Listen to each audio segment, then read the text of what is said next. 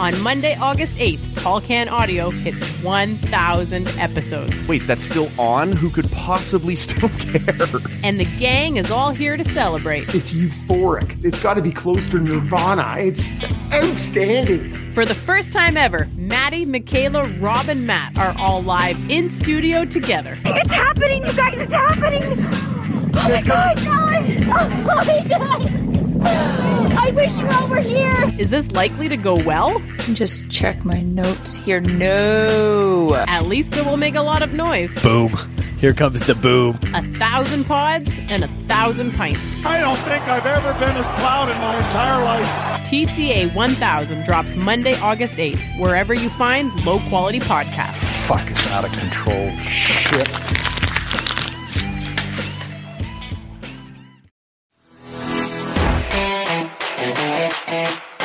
This is Tall Can Audio, Canada's #1 craft beer-fueled sports show. From the TCA studio in beautiful Bytown, Canada. You get excited because they're excited. Gets me excited. Here's your hosts, Ian Mendez and Matt Robinson. We're a team.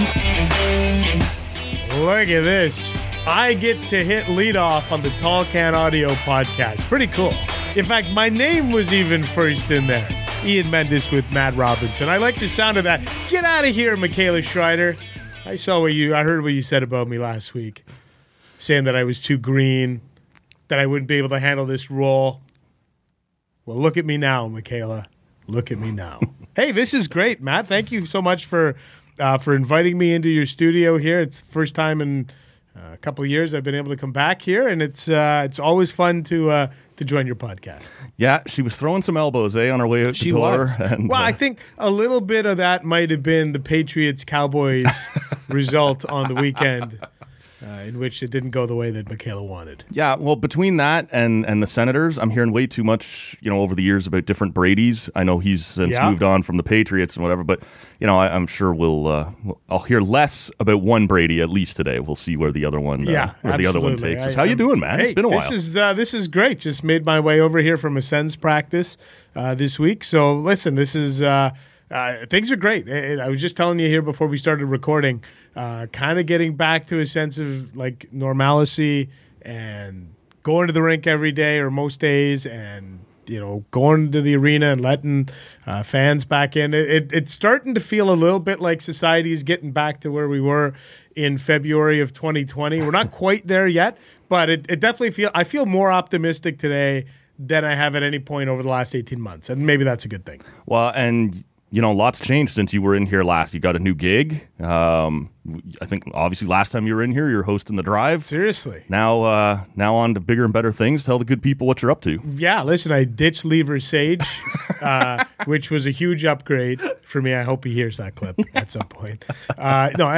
People who know me know I love what is it about people on that side of the table throwing elbows around? Yeah, you got to get Versage in here one of these days. Yeah. He'd be a fun guy to have. But, I think, like for me, I love my 7 years at 1200. Loved working with Sean Simpson. Loved working with Lever Sage. And if you hear me joking about them or hear me or see me on social media chirping them, that's the kind of thing that I think people who love each other and love working with each other do. Like, that's what we do. So that was a really hard decision to leave because I did love the coworkers there. But it was just a chance for me to go and do something different and go and, you get to an age, and I'm, in my 40s now, where you start to think about, I'm kind of halfway through my career, and it's scary to think like, man, I'm starting the back nine of my career. I'm like, I'm teeing off on the 10th hole here, and what have I thought about my first 9 holes, and where do I want to go in the back 9? And being a writer was something I hadn't really done full time. I had done it kind of on the side as a side hustle with Sportsnet and TSN and some other writing I had done with Today's Parent and the Ottawa Citizen, and I loved it. I really did. I love writing, and I wanted to give it one shot, and this was going to be my shot. So I took a stab at it, and fingers crossed. Hopefully, this was the right decision. When you maybe before we go any further, I'm not sure. We'll tell the good listener. It's early in the day. Not sure whether Ian's. Come on now. Let's all right. Crack this. That a boy. Cracking it open, and it's not. By the way, this is the Tall Can Audio show, Tall Can Audio podcast, but I'm having a regular size can here. Yeah, well, it's $355 mil or whatever it is, right? Yeah, exactly. It's early in the day, so we'll keep things under control. But this is actually Dean Brown was in over the summer, and he said he's a bit of a beer guy, but as often as not, he would take a gin or whatever. But I sent him home with a couple of these as well, and they've kind of been parting gifts, I guess, for the very few guests we've been able to get in person. But this is from the Big Rock Brewing Company, and it's the Tragically Hip's Lake Fever Lager. And so I guess the band had said for a while they had wanted to put out a beer, but they'd been approached by a lot of the big guys, right? And they didn't really want to do that. They wanted to work with somebody a little more, Big Rock's not a small company, but they're not a Molson or a Labatt or a whatever either. So they had talked about this for a little while and trying to get something together, and just in time for, I think it was just, won't shock anybody, right around Canada Day. Yeah. They launched this. It's the Lake Fever Lager from the Big Rock Brewing Company. What do you think of your first poll there? Listen, you know me, I'm a pun guy. Okay. So all I'm thinking is, how did they not go with Tragically Hops? Okay, that was my first thought. We want to hear your own. What would you have named a Tragically Hip beer? Let us know at Tall Can Audio. Tragically Hops. That's it. No, it's not a bad one either. It's over. How are you going to top that? I'd love to hear from listeners here. You tweet at us and let us know how you would top. But that was just off the top of my head. I'd have to look at. There's a list of all the. Yeah, no, there's all the track lists and and I'm sure you could come up with something. But anyway, that was my thought. This is nice though. It's a nice 12 noon beer to kind of get things going. But I couldn't come on your show, and I've told you this before. I'm more of a red wine, whiskey kind of bourbon type of guy. But you can't be getting into that at 12 noon. No, that's why you need the lager. No, it's pretty much your day's done. And I'm also, and this will be blasphemy for your listeners, who, especially because I know you have a lot of, and you would be on this list, and Michaela would be on this list. You are both craft beer. What's the term? Aficionado. I like that. Yeah. Yeah. So I am not. I'm not a beer guy. I'm the guy when I golf. It's Michelob Ultra. Yeah. It's the dad beer because you got to watch the carbs. So if you were giving me a tall can, I'd 100% go Michelob Ultra because that's my identity. Friends who golf with me know, Mendez, he's getting a Michelob Ultra.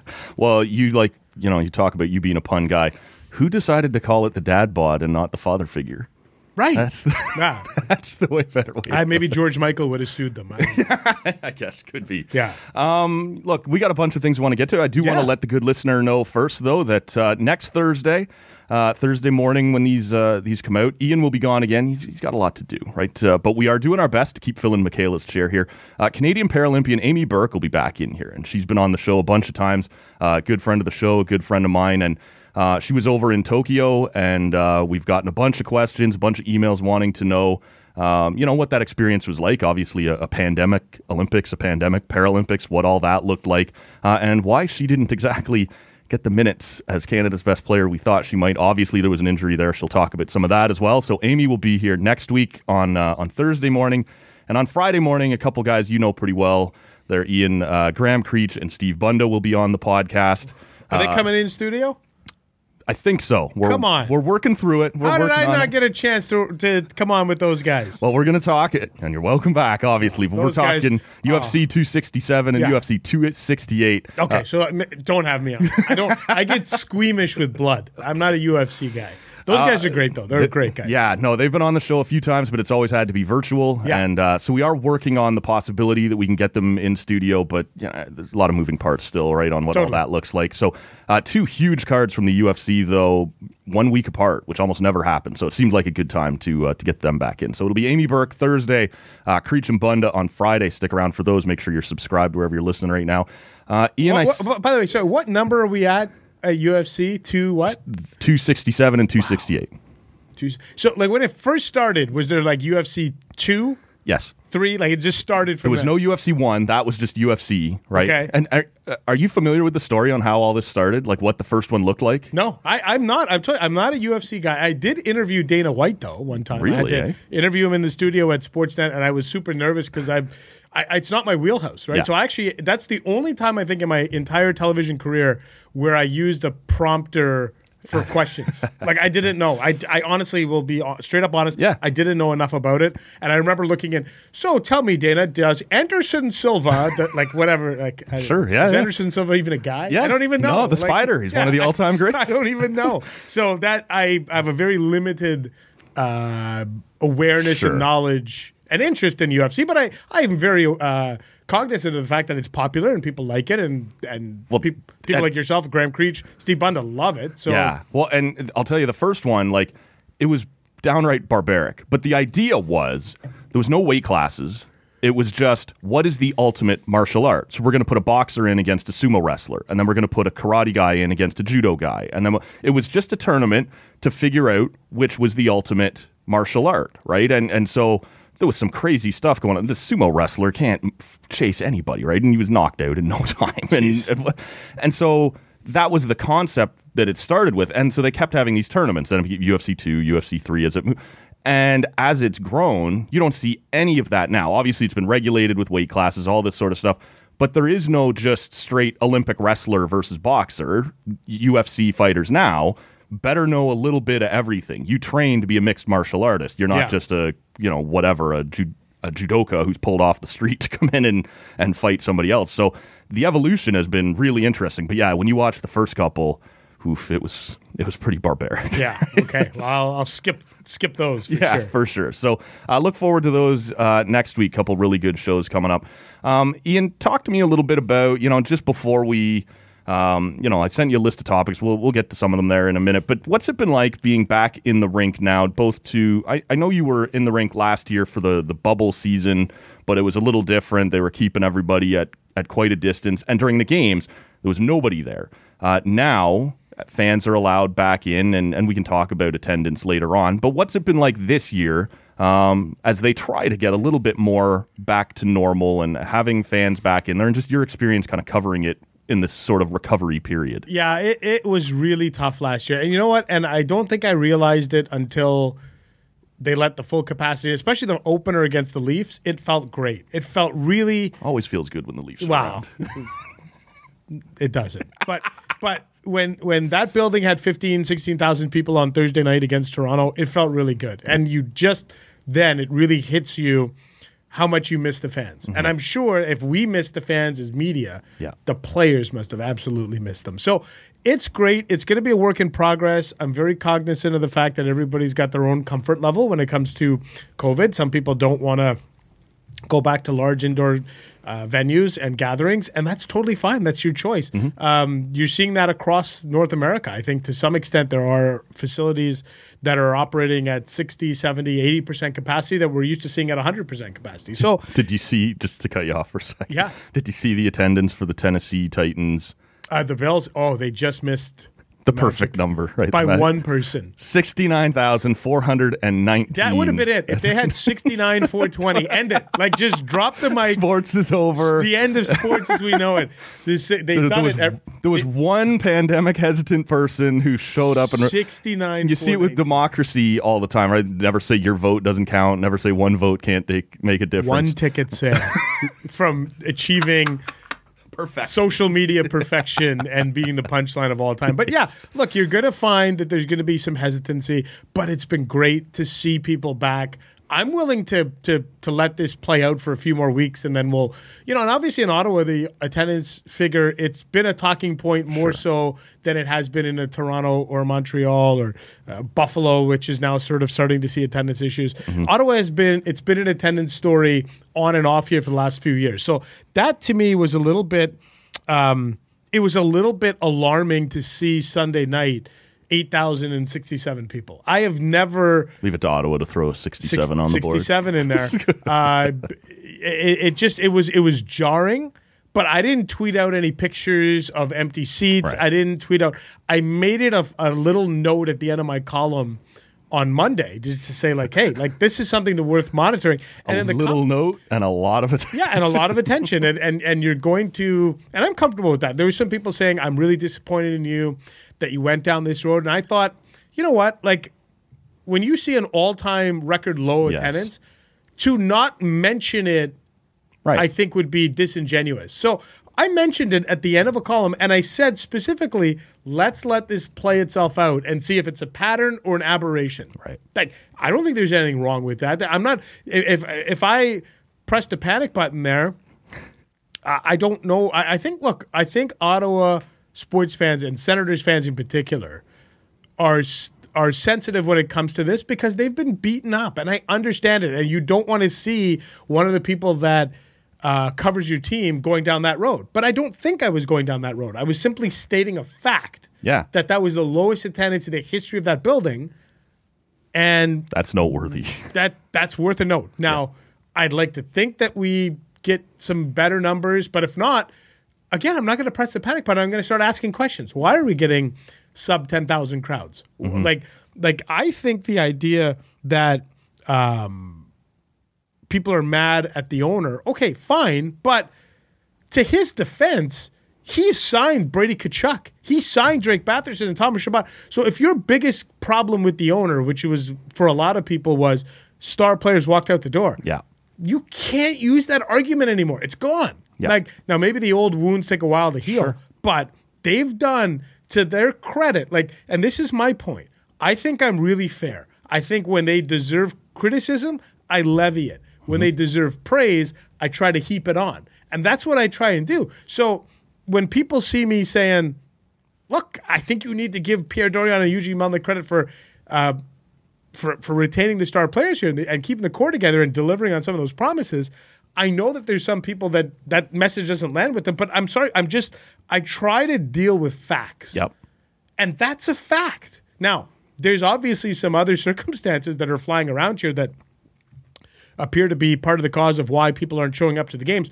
But I think if you're saying, I don't like that we can't hang on to star players and I'm not going to the games because of that, I don't know that I can now factually agree with you. Now, you might have other reasons why you don't go to the game. We can have that conversation. But that particular narrative, I think, has lost some momentum. That's all. Did you see, I'm sure you did, you're very active in the Sens social media community. A couple weeks ago during the preseason, Sens Chirp put out a thing saying it's time to return and start supporting this thing. And he got blasted. Now, a lot of people don't like being told how to fan, and that's fair. That's totally fair. But I think his point was, even at that point, they didn't have Brady locked up yet, but you know, he had stepped up. You mentioned Batherson, you mentioned Chabot. It hasn't worked out quite as well, but Colin White gets a deal. They get Matt Murray a contract. So the narrative that they won't spend probably takes some time to peel away, but it's dying, right? But you know, at that point, it's a Wednesday night up against a Blue Jays pennant race. It's an exhibition game against the Leafs. A lot of people don't like to take their families or kids when the Leafs are in town. I guess the idea is it's somewhat of a more aggressive environment. All these things are fair at the time, but Chirp, to me, usually is a pretty level-headed follow. And he got blasted for it. And, you know, we get into the home opener, and it's the Leafs in town, which normally brings a significant fan base as well. It doesn't sell out, but it's one game. 8,000 on Sunday, but it's Dallas. It's not a huge draw. But at some point, you have to ask the question. And you're right, there's a lot going on, and it's very difficult with the Senators to unpack what it all is. There's the arena location. There's the Well, there's the pandemic effect. Yeah, no, for sure, right? And this is it. It's 8,000. Would it have been 12,000 without the pandemic, right? Which would still be, that's low, but it's not all-time Senators record low, right? So there's a lot going on, and it's hard to unpack what it all is. And I've had it out with a couple people on Twitter just over the fact that I'm having a hard time, even though I would love to roast the Senators, picking apart people who don't want to go to an indoor facility right now with whatever. It's really hard to judge what this all is. Yeah, and that's just it. And a guy like Dave, who runs Sens Chirp there, Dave is one of the most upbeat, positive Sens fans that there is. Like, he is. Like, and all he was trying, and that's the thing. Like, and people who know Graham Nichols, who runs the Sixth Sense, he's probably on the opposite end of the spectrum, where his coverage of the team tends to be a little bit more, I don't want to use the term negative, and the word critical doesn't always have to be negative either. Like fair criticism, I think Nichols levies fair criticism. Mm-hmm. Some people think he's too far. I think Sens Chirp is very optimistic in his view. Some people think he's he's just a homer shill, or like a homer guy. Yeah. And I think the truth is somewhere in between. And I think it's really important we listen to all of those voices. None of them are wrong. Right. Like, if you're an Ottawa fan, you're not wrong. And I think that's, like, I think one of the most fascinating things to me, Matt, is if you talk to 8 people who have, let's say we ask a yes or no question. Will you attend an Ottawa Senators game this year? Right. And you took the first 8 people that ticked the no box. Then you pull those 8 people into a room and you ask them, why aren't you going? I think you might get 7 or 8 different answers. One person might be like, yeah, I live in Orleans. Forget that. Yeah. Next person is like, you know what? The pandemic, I'm hesitant. Next person like, Melnick, I don't like the stuff that he's done. I'm out. Next person's going to say parking price. Sure. Next person's going to say what, like, and so it builds up. Mm-hmm. But so in Sens Chirp's defense, at some point, you do have to get to, numbers that aren't embarrassing low. Right. You do. And I wonder that a lot. What is the end game for people holding out? And that's what I hope will happen here. And I mean that for the Graham Nichols, for the Sens Chirp, for everybody who's a fan of this team, even the people that are sometimes they get negative and toxic on Twitter and they're angry. It's because you love them so much. And it's hard to, like, sometimes when you see people, and I'm the victim of, sometimes people will throw venom my way. It's because you're pretty bush league, I hear. Yeah. but it at the end of the day, it's because you love the team. Yep. You love the team. And I understand that. So I'm okay sometimes being your pincushion. Like, if you need to vent, come at me. And, like, I'm for the most part, I'm okay with it. I usually understand that for the majority of people, you're coming from a good place. But it's a touchy subject for Ottawa fans. It is, because it's a nuanced answer that we're not going to get to the bottom of this in this show, and it's going to maybe take a long time to get to the bottom of it. But just understand that Ottawa fans are not, like, I think the problem for Ottawa fans, they don't like being painted with the same brush as some of these other markets that don't. Yeah, the Panthers. Yeah, or Arizona, or whatever. We're not like that. Like, understand, we have a full-time talk radio station in this market that is flooded. The inbox is flooded with Senators comments. And the phone lines are jammed post-game. They love this team. It's just, for whatever reason right now, it's not being reflected in the box office. Mm-hmm. And at some point, we're going to have a really honest, frank, open, transparent conversation about that. And I hope that it's a moot point by the time we get to February and maybe everyone's ready to go back to sporting events and there's herd immunity and the team is playing well and everyone's just like, you know what? That was a really messy 4-year period and we're ready to go. That's my hope. But if we don't get there, then I'm going to be there asking some questions, and I hope that people appreciate that my role in all of this is to act as your advocate. As a Senators fan. Right. So, as we kind of expand out on this, we're on the topic anyway. There is not one Canadian team who has had a sellout yet this season. No, I think the Habs did opening night. I think their first game that they had on the Saturday night against the Rangers. Okay. I think that was a sellout, but then they played Tuesday night against the Sharks and had 5,000 empty seats, which is unheard of. Yeah, no, and we should also mention, in fairness, Vancouver is only at half capacity, so they're not able yet to sell out. But it's been an issue in Alberta. It's been an issue basically everywhere at this point. And it just seems like, I wonder what you think, because this is, obviously, there's pandemic hesitancy, and that's completely reasonable. My stance has always been, once they instituted, that you have to be vaccinated to get in the building, that was the whole point of asking everyone to get vaccinated, was so you could get back to some sort of normal. If you're ready to go, awesome. Power to you. No judgment here. I'm not there yet, and clearly there's a lot of people who aren't there yet. So can I ask you, listen, I'm going to be fully transparent here. I'm double vaccinated. I'm triple, man. I'm part of that exclusive. So you're part of the triple. Club. Yeah. Is that what Scott Niedermayer? What is it? No, it's a triple gold. Triple gold. That's a little different. Me and Scott Niedermayer, not quite. Yeah, not quite. So what would be your, and again, I hope you understand that what I'm asking you, it's not being done with judgment or anything. So what would be your reasons for being hesitant? Like the Leafs came to town. We all know you're a big Leafs guy. Yeah. They were here opening night. Like what would have kept you away? I knew they were going to get Forsberg'd. Yeah, exactly. You know what? I don't have a great answer for you. I'm just not comfortable yet, right? I think I said at the beginning of the summer, and I haven't done it yet because it's been a little rough, I'd go to a Red Blacks game. Like it's outside, right? And to me, that feels different. I've asked some questions and wondered about what the Dome is considered, right? Indoor, outdoor. Yeah, they open the roof, but it's still a big indoor building with just a lid on it, right? Like it's essentially, but part of the problem is like the way they film baseball. Wow, what a dated reference. The way they what year is this? Baseball. Don't worry, we're going to get to 1985 here shortly. Yeah. When they record baseball, when they shoot baseball, and you can see that like at first when they were only selling 15,000 seats and they were all right behind home plate because those are the most expensive ones. So, but there's an awful lot of people not wearing masks. And so that's an issue for me.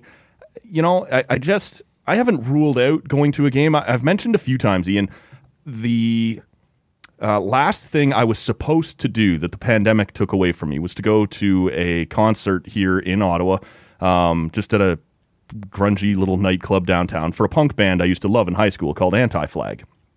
And I had said all the way through that previous few weeks leading up, if there are any cases here in Ottawa by the time that concert happens, I'm not going to go.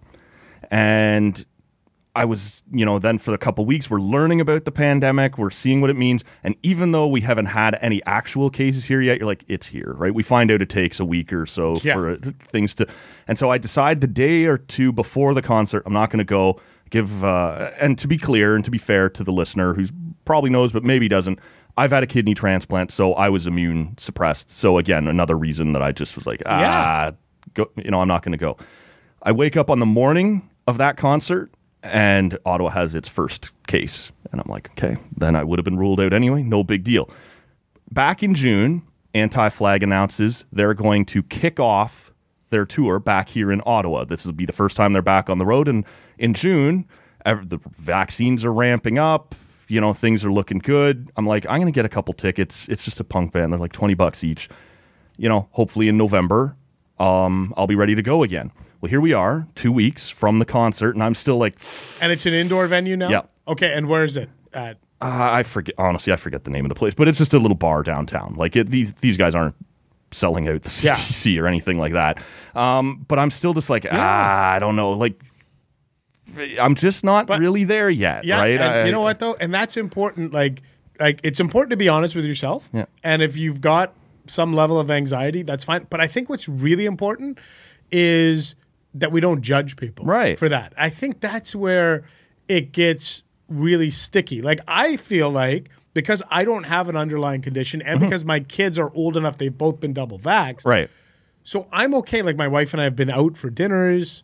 We've gone for movies. And that was the whole point. This is where we were trying to get. But I am very mindful of if other people don't have the same level of comfort as me, then that's okay. Like, I'm not here to judge you. You'll get there when you get there. And maybe it'll be in November or maybe it'll be next summer, but at some point you'll get there. Yes. And it'll be an exciting day because the more people we get like you that are, willing to take that next step, I think the better everybody's going to feel. I agree with that completely. But it's a marathon, not a sprint. And as we'll we get talk there about at it, some point.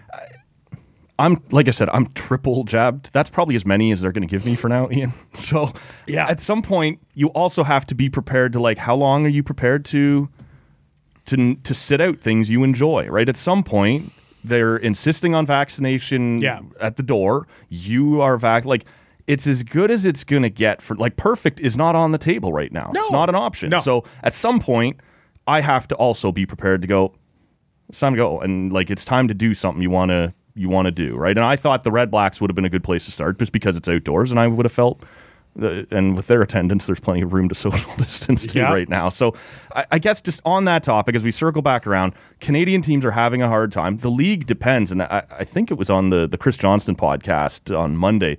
He was saying that the last full season Canadian teams, despite there being only 7 out of 31 teams there, accounted for like 55% of league revenues. And if Canada isn't pulling its weight yet, and it's not, and again, for totally reasonable reasons, you wonder what this recovery looks like and how long it takes to get back to the revenues where the cap moves up again and all these sorts of things. Like, this is a problem for the league. I assume when they looked at hockey-crazed Canada that once the doors were allowed open, they'd be full again, but it's just not happening anywhere. And I think there's a bunch of reasons. You look at Toronto and that building right downtown. I've been to it 100 times for games and stuff. A lot of those rich guys, they're not back working in those towers yet. A lot of companies had to cut back on taking clients out and spoiling them. There's a bunch of reasons, and I do think we've underappreciated the fact that people just went through a really hard time. Some of them got laid off, some of them were fired outright, some of them had far more important things to spend their time and money on. And what the Leafs charge for a ticket, what the Habs charge for a ticket, maybe it's just ruled people out for now. This is going to be a tougher road, I think, than the league expected in Canada. Yeah, and I think the other factor, too, is that a lot of people became accustomed to watching sports on 4K televisions inside their own home. And there's something to be said for, man, I could spend $600 on a really nice, go to Costco or wherever, buy a nice flat screen TV, 55 inches, 4K, smart TV ready to go, and I can stream the games crystal clear for the price of a really, really good night out with 4 people. But now I've got this for the rest of the year. Probably this TV is going to last me 3 to 4 hockey seasons, maybe 5, and I can have friends over. And so there is that element of maybe people, just like people are now accustomed to working from home, which we weren't before, maybe people are accustomed to watching sporting events from home where we weren't before. Our behaviors and our patterns have changed drastically in the last 18 months. And again, we got to give this some time. It's only the first couple of weeks of the NHL season. Let's give it some time. It could totally change. We could have a different conversation in March. Maybe everyone is. So let's be super patient with all of this, but mindful that maybe people's consumption patterns have altered over the past 18 months. As we sit here right now, there's a bunch of hockey stories we could touch on, but the Habs are 0-4. For the first time. Let's talk about that. For the first time. Actually, that was my childhood team. So okay. I have mixed feelings on it, but at this stage of the game, I got to tell you, I'm happy to see Ottawa off to a really good start because I feel like this fan base deserves it. And Habs, you got to the Cup final last year, so settle down. So this is the first time since 95, 96 that they've gone 0-4. Are we just waiting on the Red Wings to come in and pump them, and then they're going to trade Carey Price to Colorado for him to win a cup this year? Is that how this story ends? Well, 95, 96, and I was a huge Habs fan back then. Yeah. That was the year they fired Jacques Demers early in the season. 4 games in. 4 games in. They don't win. And their first game with Mario Tremblay behind the bench was against the Toronto Maple Leafs on a Saturday night. I had tickets. Okay. Matt, as a second year university student, whatever it was.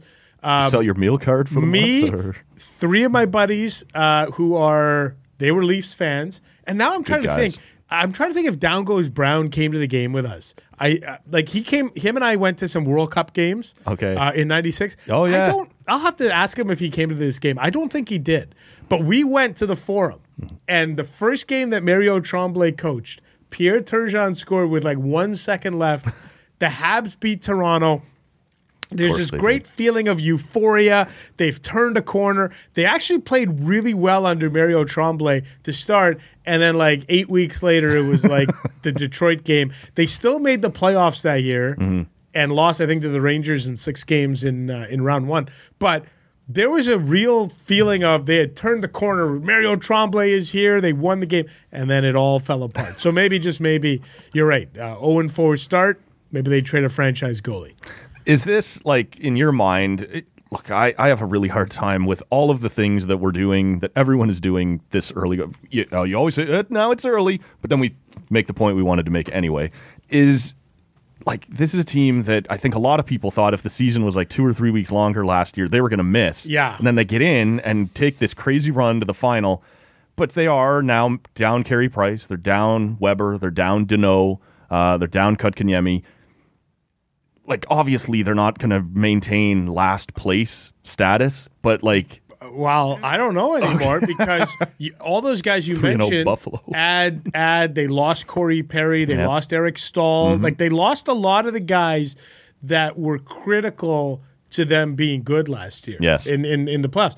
And remember, they squeaked in as a 4 seed in, I think what we could all agree was the worst or the weakest division out of the 4. I think it was. Okay. I think it was the weakest division out of the 4. They snuck in as a 4 seed in a shortened season. Yep. And then got lightning in a bottle. Yep. To expect them in the course of an 82-game season to go from arguably the weakest division to now one of the tougher divisions. I don't think it's the toughest, but it's certainly tougher than it was last year. Yes. And you lose Price to start the year, Weber for the entire year, Deneau, as you mentioned, who is dynamite, Kotkaniemi, who is very good for them down the middle, and then Perry and Stahl. And you replace them with, Dvorak is okay. He's but fine, yeah. Just a guy. David Savard, like Mike Hoffman, whatever you want to say, they're not as good. Right. And now they're playing a full season with worse goaltending, worse defense, and a thinner group up front in a tougher division. Like, what did you expect? So I don't think a reasonable person thought they were a playoff team this year. Like, when I looked at the but I didn't expect this. Atlantic Division to start the year, I felt like Toronto's a playoff lock. Tampa's a playoff lock. I feel like Florida's a playoff lock, too, and I understand like they don't have the 4 or 5 years of doing it to make you feel like they're locked, but I think they're good enough. Yep. And I think until somebody knocks the Boston Bruins off their perch, they have earned the right to be considered a playoff team. Yep. So there's 4 teams right there. After that, you could talk me into Ottawa pushing for a wild card spot. And you could have, at the start of the year, talked me into Montreal if everything fell right. Right. But they don't have Price, and they don't have Weber, and they, like all these things. So it's really hard for me to sit here and think that they can challenge for a playoff spot. I don't think Buffalo and Detroit can keep it up. I think it would be really cool and really fun if they did. I think those are 2 great hockey markets. Just like Ottawa, they've had a rough 5-year stretch. Buffalo a little bit longer. Yep. But I just don't think the Habs are quite there right now. No. And it's too bad for that fan base because they've obviously gone through a 27, 28 year drought here. There's lots of sympathy for that. No, but it is. It's been a tough run. And one of the worst fates I think you can have, and Toronto fans went through this probably like in 2008 to 13, 14, where you're stuck in the middle. Yeah, you're nothing. You're not rebuilding. You're not contending. Calgary fans have dealt with this. Yep. I feel like Nashville's kind of headed down this path. Like, if you're stuck in the middle, San Jose could be there too. Yes. You're too good to be a bottom feeder, but you're not good enough to be a playoff contender. Yep. And it is one of the worst fates you can have. And we went through that in Ottawa, 2015, 2016, like. They caught lightning in a bottle in 2017, but you just knew it wasn't sustainable. Yep. That's all. You mentioned Calgary. I don't know if you're aware of this, Ian. They are now 0-12 in the last 12 seasons. It's crazy to me. Of season opening games. And I think it was Eric Francis who had the piece before opening day. And I thought it was a typo when I saw it on Twitter. Flames have lost 11 straight season openers. I'm like, oh, maybe like road nope. Season openers. Like, it puts how can them that be? It puts them 1 year behind. The Memphis Grizzlies had an 0-13, and this is always a team you want to be up with. Is the Cleveland Browns also went 0-13? There's certain teams you never want to be associated with. Yes. The Memphis Grizzlies and the Cleveland Browns would be like, you wouldn't want to be on this. You flip on TSN or Sportsnet and you see a graphic and it's like the Grizzlies logo, the Browns logo, then your team's logo. You're like, no thanks. So this is because we used to see these crazy stats before they changed some of the the previous schedule alignment in the NHL meant maybe you only went to Anaheim once every 4 years or something if you're a Leaf fan or a Senators fan. And they would say something crazy like the Leafs haven't won in Anaheim since 2006. You're like, okay, that sucks, but it's 5 games. Yeah, Exactly. This is not a. The Flames have been up and down 3 times in 12 years, whether they were good or bad or rebuilding or trying to contend. This one has to be just fluke, right? Like at some point, somewhere, you win an opener, like. But it's funny you mentioned the Flames and Anaheim. Yes. Remember that there was that stretch where they lost like 25 straight games at the Honda Center? Anaheim, yes. Like something crazy like that? Yeah. And you're like, this defies logic. And I know that every team in the league has their one kind of kryptonite team that just makes no sense. Like for Ottawa, it's Carolina. Yeah. Like they can't. It didn't matter when they were rolling with like the pizza line. Right. They go to Carolina and they'd be like, we can't beat Joe Corvo. Joe Corvo's going to get a hattie on us. And like so, every team has their one. Yep. Like who's the? I don't insert Boston joke here. Yeah. But who's the regular season? You know what it is right now that I can't think. Like I'm having a hard time thinking of a team, but the Leafs were one of like. Henrik Lundqvist with the Rangers had any team in the league, his lowest save percentage was against Toronto. But any New York backup, Steve Valiquette or Cam Talbot or now Georgiev, like when you combine them over the last decade, have like a 956 save percentage against Toronto. And so you're just like, we rarely got to see Lundqvist. We always got served a backup that would crush us. So I know it's a little different, but I can't think of a team that Toronto just... It used to be, for some reason, we always ended up in Atlanta around Christmas, between Christmas and New Year's, and we would always get just smashed. But that obviously was a while ago now. Yeah. You can't be dropping Thrashers. I'm one of the only people still referencing... We can't beat Andre Pavlik. Yeah. Damian Rhodes was killing us. Yeah. And no. So those are the sorts of ones that are like some of these to go 0-12 in openers feels like a fluke. At some point you beat Edmonton in game 1 or something, but it's wild for this to and they're 1 year away now. Like I've got a reminder set in my phone for October 5th next year or whatever, just to start watching Calgary. Like make sure if they win. Yeah, exactly. There's a few other things I sent to you, and I don't know what caught your eye, but I do want to ask you if you had the first generation Nintendo Entertainment System. What do you think the answer is? I assume. Of course I did. Yes. Of course I did. Got it for my Christmas/birthday. So my birthday is December 28th. Okay. So my parents were really good about giving me separate gifts. Like it wasn't, but I think it was the Christmas of 1988. Into 89, they did the combined gift because, back in the day, like Nintendo was expensive. So I got that, and I got, obviously it came with the Super Mario game, but I got Duck Hunt? No, I didn't get the, no, my parents were against the violence. Oh, Duck Hunt. By the time I got around to it, they were on the same cartridge. Super Mario Brothers 1 and Duck Hunt. Yes, but that's only if you bought the combo pack with the gun. With the gun. Yes. Yeah, my parents were like, no, we can't be giving this kid. Little did they know where video games were going to head. That's right, exactly. Here's Grand Theft Auto. Exactly. So I got that.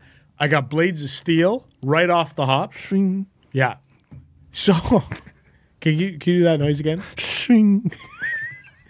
Remarkably accurate. I've been working on it. Blades of Steel. Yeah. Well, you got to like Blades of Steel. Like it had that crazy distorted. It had the 16-bit distortion. Blades of Steel. Yeah. Why you sound like Sean Connery?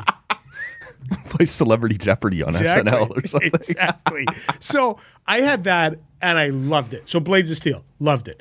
But the all-time go-to for me was Tecmo Football. Okay. Like the original, the OG Tecmo Football. Tecmo Bowl was everything. So I still have the system. I have the mini still have one. it? Well, I have the new one they put out a few years ago. That has a hard drive in it. And I got it rigged with every game ever in the Nintendo library. Okay. So I do play Tecmo Bowl from time to time. We'll have my friends come over, play Tecmo Bowl, and I loved it. Yeah. So that was my all-time favorite game. Played it right through university. We used to have heated Tecmo Bowl games with my roommates. So this week in history, for people who don't know, 1985 was the release of the first Nintendo. So at that point, I'm 2 years old. But within a few years, my parents get us the Nintendo system. And I know a lot of people were all about that Blades of Steel. Yeah. But I was the other hockey game. I was ice hockey. Ice hockey, where you had to pick. Now you can't do that because of body shape. Yeah, no, exactly. But But like you could pick the dad bod. You could pick the dad bod. That guy had an unbelievable shot, though, Yep. the guy with the dad bod. Yep. Yeah. I remember one of the greatest tweets I think I ever had. I think I tweeted this out. Yeah.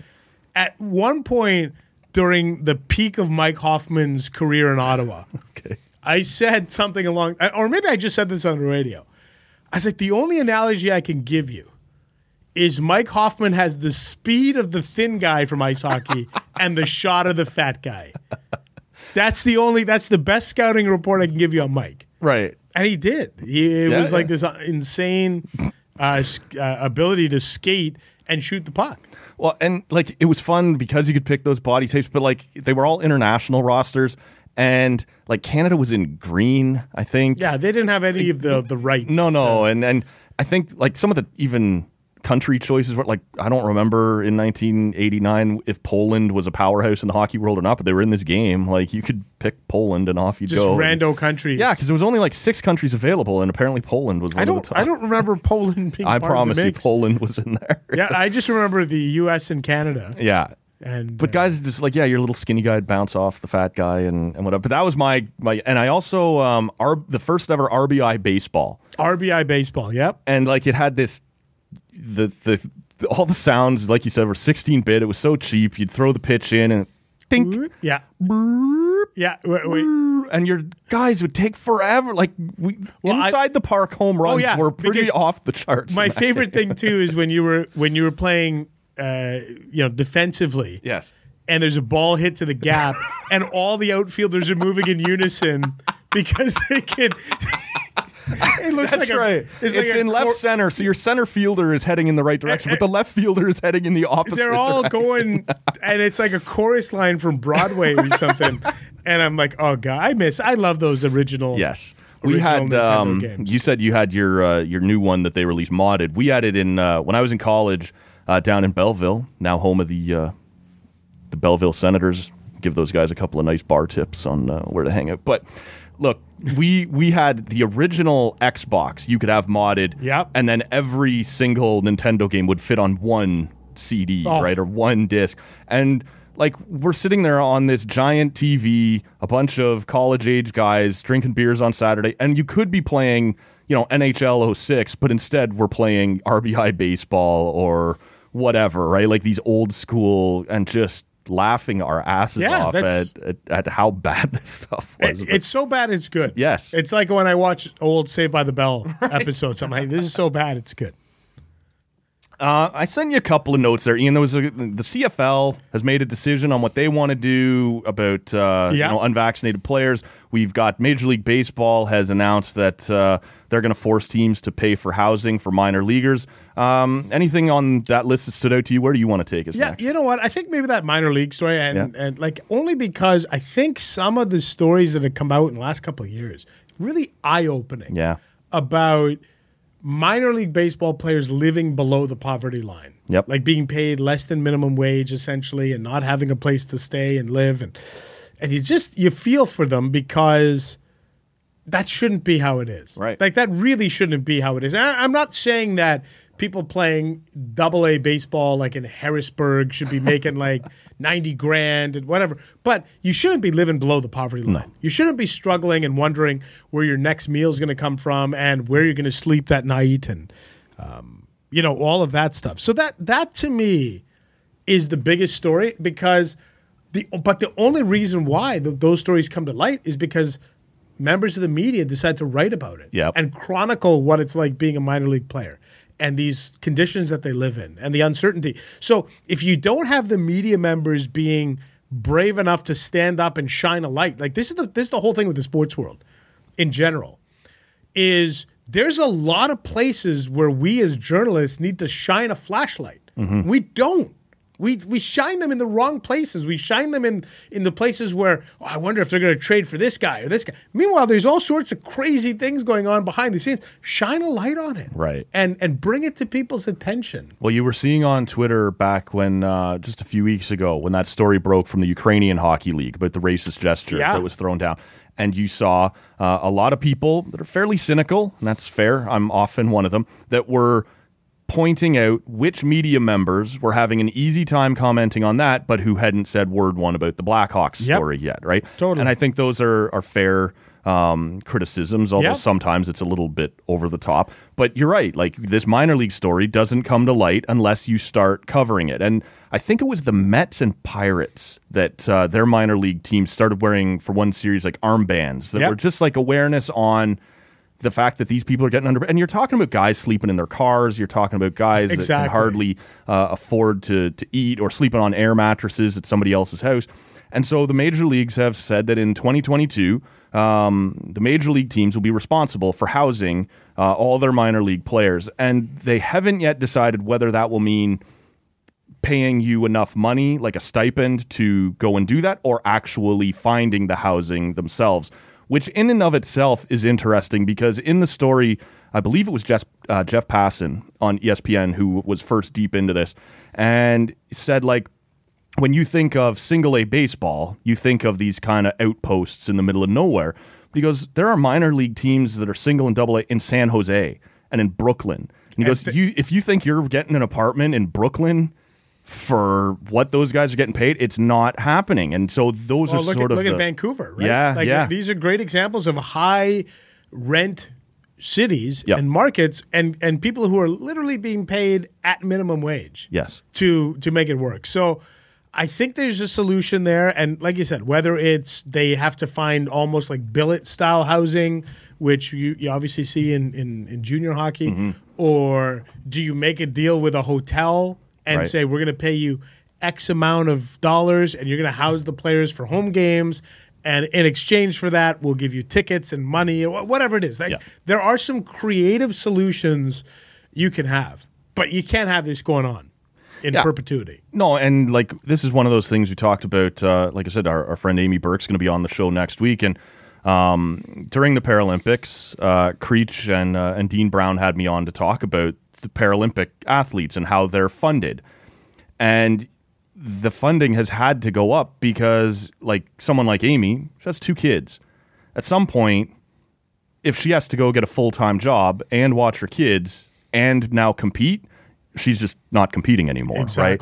So you have to fund these sorts of things. Now, it's a little different when you get into pro sports and guys trying to make their way to the... But, like, it should be in your interest. Like, let's just use the Blue Jays. I don't know whether they're one of the best, one of the worst, somewhere in the middle in terms of how they treat their minor leaguers. But it is in your best interest that pitcher you're trying to develop isn't sleeping in the backseat of his car and eating Taco Bell every day because that's all he can afford, right? You need to make sure that guy is maximizing his athletic potential, and to see how many guys just get kind of swept away and left for whatever. And it's pretty gross when you look at the bright lights of Major League Baseball. You're like, look at all the money they're bringing in. Look at how this is going. And then you see just a level or two down what guys are going through just to try and get there. Yeah, it's what I said before. It's the seedy underbelly of sports that we sometimes don't like to admit or acknowledge that's there. Yes. It's there. Yeah. And, you know, I appreciate when journalists and reporters use their, like, we all have flashlights as media members, and we can choose where we direct them. And I think sometimes we don't direct them in the right places. Yeah, let's just touch quickly then before we wrap up on the CFL story, because I thought that one was fairly interesting, just in terms of it's come down this week that the CFL will not allow players who are unvaccinated to travel with their teams to the East or West Final or the Grey Cup. And if you're wondering why it's just those games, as of the end of November, that's when these rules are now set in about flying or taking the train to get around. You have to be vaccinated as of that date, as any Canadian would be. Apparently, one of the first questions asked, and rightfully so, was about charters. I guess this is going to apply to charter flights as well. So that's going to be a factor. And the league, whether it was just to put pressure on these guys to go ahead and do this, or whether they have genuine concerns that, we don't want guys driving in December across the prairies, or I'm cynical about the CFL's good intentions in that way. But I do wonder what your thoughts were on the fact that after kind of letting all these guys go through the season, you're going to put the clamp down at that point. Part of it is Canadian law, but part of it is also, how it's now going to interfere with your... And what does it mean for the host teams? Like in theory, I don't know. Let's say Saskatchewan is traveling to it won't be Edmonton, but you know what I'm saying. If Edmonton has unvaccinated players, do they get to play in that game because there's no travel involved and Saskatchewan's don't? Or how does that work? See that, and that's the key, is that they only said you will not be permitted to travel with your team, which, like you said, opens up the door, especially if you think about the East. Obviously, Ottawa's not going to likely factor in, but the sort of Hamilton, Toronto, Montreal corridor is very drivable. Yeah, you could easily get yourself there. That it becomes a question of competitive balance, and are you making arbitrary rules that you're right? Like if you're hosting the West Final, so you can have unvaccinated players, but the other team can't because they couldn't. Your unvaccinated players better bust their asses down the stretcher to make sure you're going to be at home. This is it's a slippery slope, and they probably what I don't love is the idea of rules changing potentially in the playoffs and potentially when the stakes matter the most. Yeah. If they had this rule all season, I'd be like, well, this has been the rule all year. Yep. I don't love it. I understand why they're doing it because by law they don't have a choice. It's not like the Toronto Argonauts can rent a charter plane and fly anywhere or BC or whoever. You can't do it. So you got to comply with the laws, but I don't like the look. The optics of it don't feel good. But you also don't want, 3 members of Saskatchewan piling into their car and driving across the prairies in November. It's dangerous. Yes. You want to talk about mitigating danger here. You don't want that. So you'd like to think that there's some sort of solution here, but we're running out of racetrack. It just feels to me like one last way once more to try and clamp down and get these guys vaccinated. Because to me, I agree that drive is dangerous. Yeah. I just don't believe that the league is. I think the league looked at it and said the first thing they're going to say is this: we're going to slam that loophole too. Because what is it like? Can Winnipeg drive to BC in time, whereas Calgary could easily drive to Edmonton in time? Like it almost. That's just it. Like I said, Toronto, Hamilton. Yes, like those guys could do it. That's no big deal, right? Yeah. But now you start talking about crossover games or teams that have to do different things, and all of a sudden, you could have a scenario where somebody's making a multi kind of provincial trip, and it just doesn't seem safe. No, I'm with you. I like the idea behind it. I hate the execution of it. It just feels like you've gone this far. And like you said, you're having your arm twisted a bit by the government, but all of a sudden the best team in the West may no longer be the best team in the West come the time they host a home game or something. So that's a little odd. Anything else we wanted to touch on this one, Ian? No, you know what? The fact that I even talked about the CFL and UFC for more than 90 seconds, I think it was good to pull you out of the hockey bubble for a few minutes and talk some Tecmo. And sure. Listen, it is always fun. I hope people can hear my enthusiasm on here because I do. I text with you. You're nice enough to text me from time to time, and I appreciate coming on here. I wouldn't make the trip here if I didn't have fun. If I didn't enjoy, spending an hour with you, shooting the breeze. We're coming up on the 1-year anniversary of the infamous Fat Warriors story. We could have had all of our storylines. We're talking about the hockey players in the ice hockey and Mario. It all.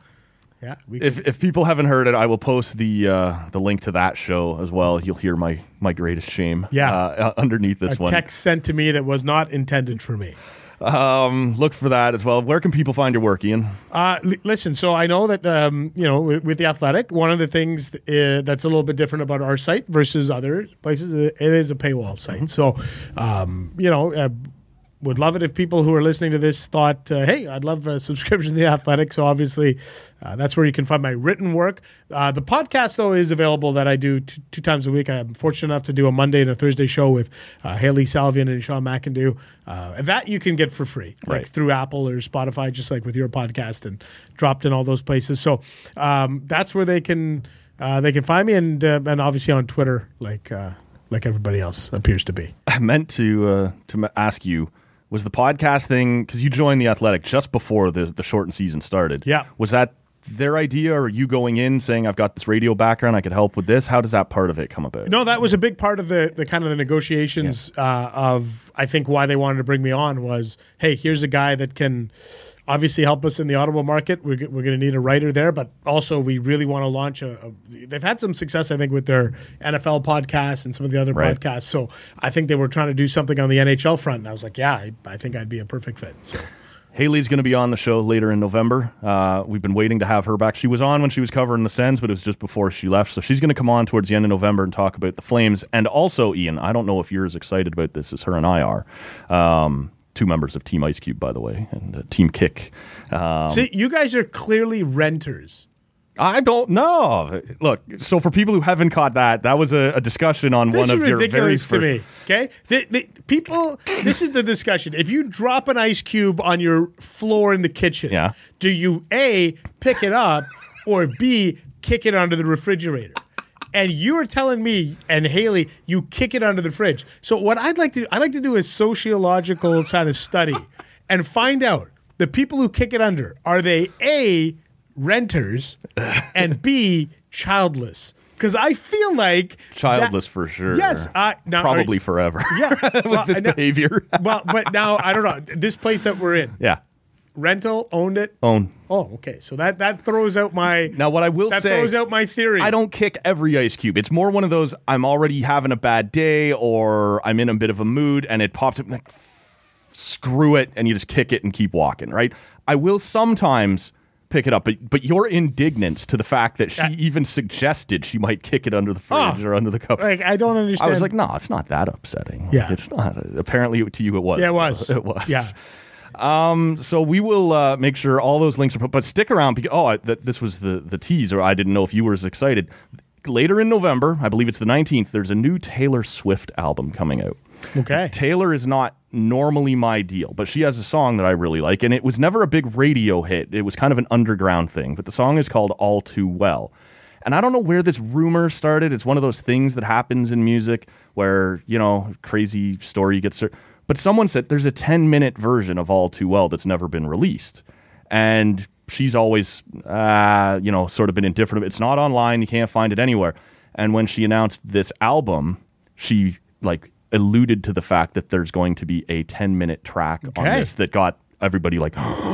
And so I saw Haley, when that announcement came down, was as intrigued and as excited as I was. So she's going to come on the day after that album is released to talk about that and the Calgary Flames. So listeners can look forward to that. Ian is on Twitter at Ian_Mendez. Some other rando Ian Mendez took the name without the underscore. So. Somebody with some foresight got in there ahead of you. So. Yeah, locked it down back in 2008 or whatever it was. We'll post the links to the Athletic Hockey Show and Ian's work at The Athletic, as well as his Twitter account, in the show notes at tallcanaudio.com. You can follow us on social media at tallcanaudio. Ian, thank you so much for doing this, man. Really appreciate it. Thanks for having me, Matt. This was a blast. And we will see you all next time on Tall Can Audio. That was a hot mess inside a dumpster fire, inside a train wreck. It was a disgrace. Thanks for listening. You can get more TCA at tallcanaudio.com or by searching Tall Can Audio on your favorite podcast app.